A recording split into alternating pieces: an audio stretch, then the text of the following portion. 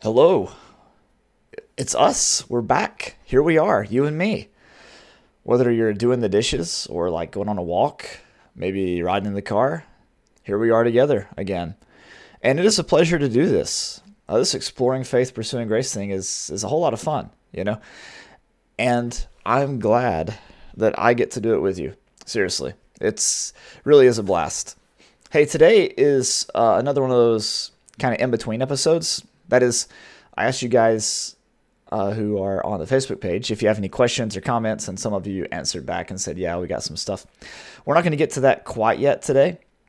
It's been a bit of a tough week for me here. We've got Memorial Day on Monday, and then I went to the office on Tuesday, and I'm like, yeah, today's going to be awesome. We're going to do our Tuesday morning Bible study and write my sermon and record the podcast and blah, blah, blah, blah, blah. And no, because my son got another ear infection. So I had to go pick him up almost instantly when I got to the office on Tuesday. So then after that, we had to go to the doctor today and all that sort of stuff. And so it's just been crazy. So we're not doing any talk on elders today or the Holy Spirit or why doesn't God answer and a few other questions that people asked, but those are in the future. Instead, what I want to talk about today are it's this thing that I've noticed for a while, and I feel like it would be helpful for you to be aware of it so that when it happens to you, that you'll be able to acknowledge it and name it, kind of laugh at it for a second, and then move beyond it. And that's how, excuse me, that's how previous interpretations that we've held, right? Like how we were taught to read the Bible. Even if we no longer hold those interpretations today, right? We've moved beyond them. We've rethought them. We've done studies. We've listened to podcasts maybe like this one, and now we don't hold those anymore. They still impact the stories that we tell ourselves. And because of that negative influence, right? Because of that negative influence on us, they bring us down. And they affect how we view God, how we view each other, how we view ourselves. So we have to be aware that just because you've rethought something, just because you no longer believe a passage means what you used to believe it means, doesn't mean that you're like cured. It doesn't mean that you're better, so to speak. That is like you still may be dealing with some of the repercussions from that worldview that you're not even consciously aware of. In his book, Faith After Doubt, my friend Brian McLaren calls this the inner fundamentalist. It's whenever we have that little voice in our head, that little inner Pharisee, the inner legalist. It's like, yeah, but is it authorized? You're like, what? Is it authorized? That's not a question. That's not a question we ask so much anymore. Is it authorized? What are you talking about? But it happens. It happens because of how we've been trained and conditioned. It's not something you can just get over by listening to a podcast, right? It's not something you can get over by just doing a little Bible study, or going to a grace-centered church or whatever, right? It takes time. So to talk about this, we need to talk about Scripture. And to talk about this, we need to talk about context, the two different kinds of context. And then we'll kind of give an example of this phenomena, and then we can move on. And you'll have the day to yourself. So first off, Scripture. So the Bible is divided into different sections, or you might even take it as a whole, right? You might look at the whole Bible itself. And then we have the Old Testament and the New Testament, right? The Hebrew Scriptures and the Christian Scriptures, or whatever, however you want to label those. And then the step beneath that are like sections of Scripture, minor prophets, letters, like history, law, whatever, right? Poetry. And then you move down even further than that, and you might have books or even like sets of books, like 1st and 2nd Corinthians or 1st and 2nd Thessalonians. It's like a little bit less than, here are the minor prophets or here are the major prophets. And it could be something like, oh, here's Luke Acts, right? And within these sections, obviously, you have the books themselves. And then within these books you have chapters, but you might not even like divide it by chapter. You might divide it like in an outline form if you have a section that seems to go together. Even if like there's a chapter division there, you might still put all the text together, right? So these different divisions of Scripture kind of help us to picture what we're doing when we're talking about interpreting the Bible, right? Like, are we taking into account not just the book that it's in, but perhaps the body of literature that it's in? If it's the first epistles that Paul wrote, 1st and 2nd Thessalonians, Romans, 1st and 2nd Corinthians, and Galatians. Or are we talking about maybe poetry, and we need to take into account how these different motifs or themes or symbols are used elsewhere within the poetic books? We have to take that stuff into account. We can't just jump in and think, oh, I've got the book down, so we're good to go. Or, oh, okay, I've got this chapter down, so we're good to go. We need to consider what the bigger layers are, right? So when you go down from sections and chapters, you get down to maybe like subsections, a pericope, like a set of verses. Like, okay, we're in Matthew 13, but we're going to study the parable of the sower, right? And then even within there, you have paragraphs, right? And in these paragraphs, you have verses. In these verses, you have sentences. In these sentences, you have phrases. And in these phrases, you have words. And in these words, you have endings that indicate the type of noun that it is, the type of verb that it is, how it functions in the sentence. I mean, there's a lot there, right? And so when we think about the complexity of Scripture, we understand that the words are necessary parts to build the phrases and the sentences all the way up to the Bible itself. At the same time, though, the tree can work backwards and understand that the Bible itself, if it's in the Old Testament or the New Testament, if it's in a particular section of Scripture, a particular genre of Scripture, a particular time period in which a Scripture was written, or whatever, may dictate how you understand that word, right? That's what we mean by context. So if you're studying something in Revelation, yeah, you need to understand how that passage uses that word in Revelation, but it could also be that a passage from another book of the Bible, maybe written by John, would help influence how you understand and define that particular word, right?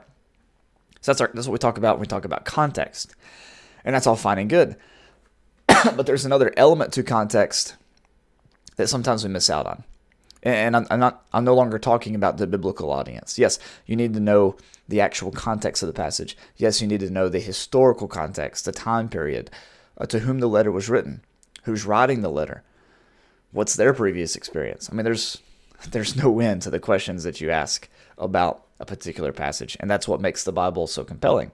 And that's why people can study their entire lives and study other people's writings who's also studied their entire lives and never get to the end of it, because it goes on forever. You can fly as high as you want, and you can fly as close to the surface as you want. You can dig beneath the surface if you want to. But we also have our own context. And this is where we talk about pre-understandings or presuppositions. And yet I think that sometimes we just throw that word out there. Oh, we have to watch out. We have pre-understandings, we have presuppositions or whatever. Yeah, but do we really pay attention to that, or do we just let that slide? Let me give you an example, and then I'll talk about it a little bit more. If I ask you if your church is divided, like wherever you go to church, you got a house church, you got to go to a big congregation, you go to a small congregation. Are you guys divided right now? You're dealing with some divisions? You might answer yes. You might think about disagreements that are at the church. You might think about maybe there's a conservative side and a progressive side, or maybe they're not conservative, so to speak. Maybe they're like traditional, right? They don't hold it legalistically per se, but that's what they prefer. So like you got this side and that side. Are you divided? You might answer yes. But do we understand that when we use that word divided, we may not be using that word the way that, say, Paul uses it, or the way that, say, Jesus might use it. But instead, we're using that word in the way that we would use it. Like, that's obvious, right? But when you realize that, there should be alarms going off. Like, wait a minute. Am I even using this word correctly?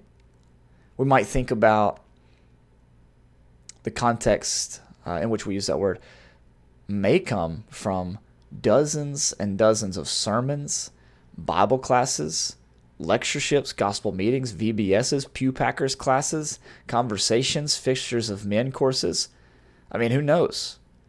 Who knows where you picked up on what it means for a church or for a body of believers to be divided? Think about the sermons. Why are there so many churches? Why is there so much division? Just because there's lots of different locations where people meet doesn't mean that there's division, right? Like, churches cooperate with each other all the time. Does that mean they're divided because they go to two different buildings? But you see, you've been trained to understand the word division in a certain way, so you can't help it. And so when you use the word divided, you're invoking a context that you may not even be aware of. Let me throw a few phrases out there. We should all speak the same thing. We should be united in the same mind. We should have the same judgment. Does that sound familiar? That's 1 Corinthians 1:10. So when you say we're divided, subconsciously, you may be saying, oh, we're not speaking the same thing. And by that you mean we're not interpreting this the same way, or understanding it the same way, or talking in the same way, using the same language to describe whatever this issue is. You see what I mean? Oh, we're not judging the situation the same, so we must have division. But your definitions here don't come from how Paul was using these words in 1 Corinthians 1:10. They're coming from how you were taught to use these words. And you might not even be using these words specifically, but it's all packed in to this word division. And because you were trained to define division in this way, you're not even thinking about the definition when you're using the word division, but you're using it, and it's painting the picture in a certain way that makes cooperation even harder. Because now the story that you're telling yourself is, oh, we're divided. And when that starts to happen, you begin to use all kinds of ugly language, us versus them, their side, our side. You start using labels to fit people into groups, in groups and out groups, and then judging and condemning, or maybe forgetting or forsaking that group, whatever it is. You see what happens here? You see how easy we can slip into this old way of thinking, and we don't even realize it? Like we're just falling back into this old sectarian way of thinking. We're the one true church. We might not use that language or believe that language is helpful, but when we start using words without considering the baggage that the word has, regardless of how much study we've done, oh yeah, that's when it slips in and gets you. Yep. That's when you start turning Christian brothers and sisters into enemies, right? So the stories we tell ourselves. So imagine you say things like, oh yeah, nothing ever good happens to me. I never get a break. Those kind of expressions. Well, guess what? Yeah, if you say that about yourself, then guess what? You're probably never going to get a break, right? Bad stuff is probably going to keep happening to you. And this is what happens when we allow these definitions that we've been handed down, and we're not even aware we're using the words in this way to tell our stories, to paint the picture for us. Yeah, you thought that this thing that you're dealing with divides you, so you use this language, oh, this is dividing us, and now guess what? Now you actually have division. Before you didn't actually have division. You just had an issue. You just had conflict. That's not division. But when you begin to use the language, us versus them, in and out, our way, their way, progressives, liberals, conservatives, traditionalists, legalists, okay, now we've moved away from being a congregation, and now we've moved into factions. You see what happens? See how difficult that is? And so then we tell people, we say, hey, you could be on my side if you would just interpret that scripture in context. But what's funny about that is we don't mean, hey, you should go and read that scripture within its context, consider the historical setting, consider the grammatical features of the text, parse the verbs. Like, that's not what we mean. What we mean is, don't forget to interpret the text like I showed you. Remember, we all know how to interpret this. Think about it in context. In other words, We know how this goes. Just go read the passage. You know what it means. But we don't know what it means. We know what we've been told that it means, and we've been told that what we've been told that it means is the only way to understand it. So that's what people mean when they say interpret the text in context. They don't mean interpret the text in the context of the scripture. They mean interpret the context within the context we've set up for you in years and years of conditioning and programming and setting you up and giving you a system of hermeneutics, a system of Bible study that always produces the answers that we want it to. So that's what happens in scripture. When we're studying scripture, if we ask certain questions of the scripture, we're going to get certain answers. If you presuppose that you have to have a positive command for playing instruments in the New Testament, even if that question isn't valid itself, guess what happens when you go to read the New Testament? You're not going to find a positive command to worship with instruments in a Sunday morning worship service. But is the question even valid? So when we say interpret the scripture in context, what we mean is, remember how I told you to read that passage and read it that way, right? So we end up using words like division, like repentance, like confession, like forgiveness, like worship. We use these words without even thinking about it. And when we use these words, we've been handed down and they've been interpreted for us, regardless of whether or not the interpretation or the definition is legitimate that we've been given. When we use these words, especially with people who think like we maybe used to have thought, all we do is reinforce the way that they think, but also reinforce these stories that we tell ourselves. They give us a negative view of God. They give us a negative view of ourselves even. Shame, anxiety, too much pressure on ourselves, perfection. Yeah, that's what happens. So think about 1 Corinthians 1:10. All right. So Paul tells the church there, brothers and sisters, right? He says he's heard about them.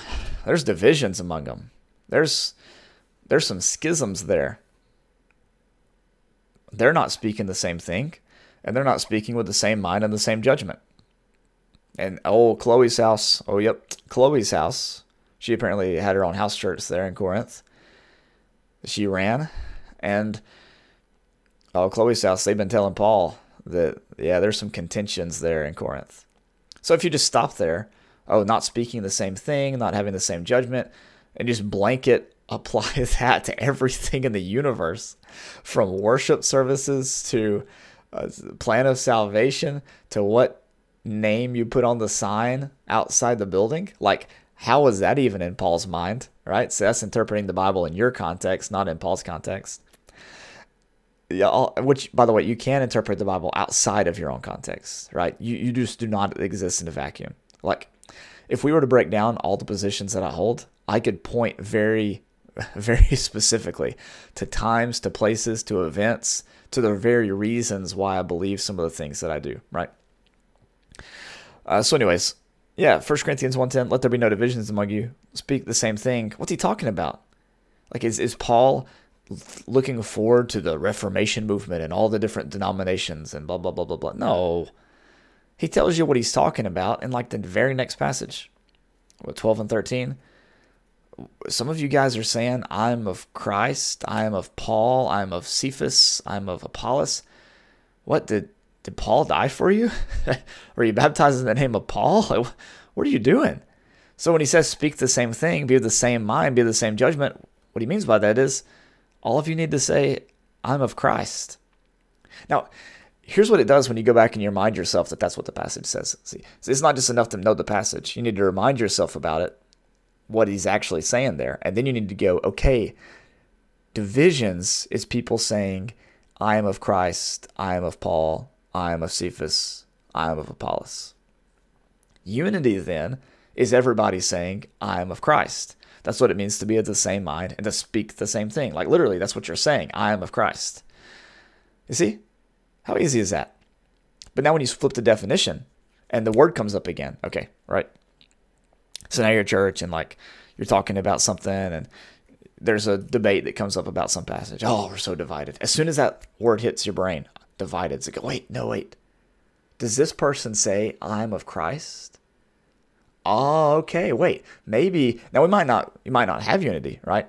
But there may be more unity there than you think, right? That there might be a bigger potential for unity if you kind of reset it and go, oh, yes, that's right. I'm doing the definition thing. I'm using old words in old ways.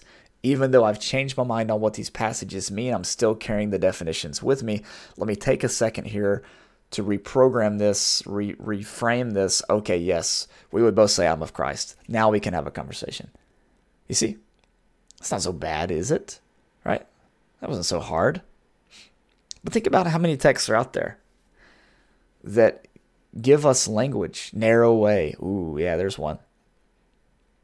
Few there be that find it. Yeah, the churches of Christ salute you. Mark those that cause division. Obey them that have rule over you. If anyone brings any other doctrine or any other gospel. Yeah, all these passages, these proof texts that we've all got memorized, that have been crammed into our skull, reiterated over and over again, and sermon after sermon, and gospel meeting after gospel meeting. Like, there's a reason why every gospel meeting speaker gives the same 5 sermons. It's to put all this into your brain and keep it there. Hammer it home.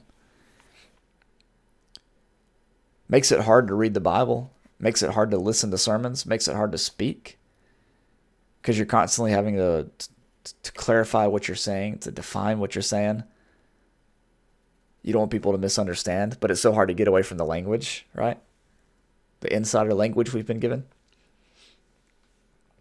Yeah. Ooh, man. I tell you what, this is tough. It's tough because it means admitting that, oh wow, we might not be as far along as we think. And who wants to admit that, right? Who wants to admit that? But it's important. That's an important part, important step towards healing. Yeah. Think about some words you use. Maybe use the word division. Maybe talk about worship service. Ugh, where's that in the Bible? Plan of salvation. Where's that in Scripture? Plan of salvation. Yeah, I don't know. I can't find it. One of my friends, Dallas Burdett, he told me that he was in a classroom and there was a popular Memphis School of Preaching guy teaching the classroom, and he had had Plan of Salvation over the blackboard, kind of where the kids would put the ABCs in their classrooms, like a teacher's classroom. And had Plan of Salvation, hear, believe, repent, confess, be baptized. And he raised his hand and he said, wait, I thought God's plan of salvation was Jesus. Oh, but you see, like, we use all these phrases and they're so loaded. Oh, they're so loaded. So we have to be careful. Like, we have to be careful of what we're doing, what words we use. They matter. The definitions matter. And it can either reinforce bad stories, bad vibes, or it can liberate us and set us free. But we have to unmask it and name it and be aware of it. Not so that we can beat ourselves up when we fall prey to this thing, but so that we can recognize it when it comes around and say, oh, it's you again. My inner fundamentalist. My inner Pharisee. You've brought back these definitions. Let's think about them for just a second before we use this word again. Before we talk this way about our brother or sister again. Let's think about this word. See if we can't disarm it. Yeah, that's what we got to do. All right. Next time, elders. How does that sound? Have a great day. God bless.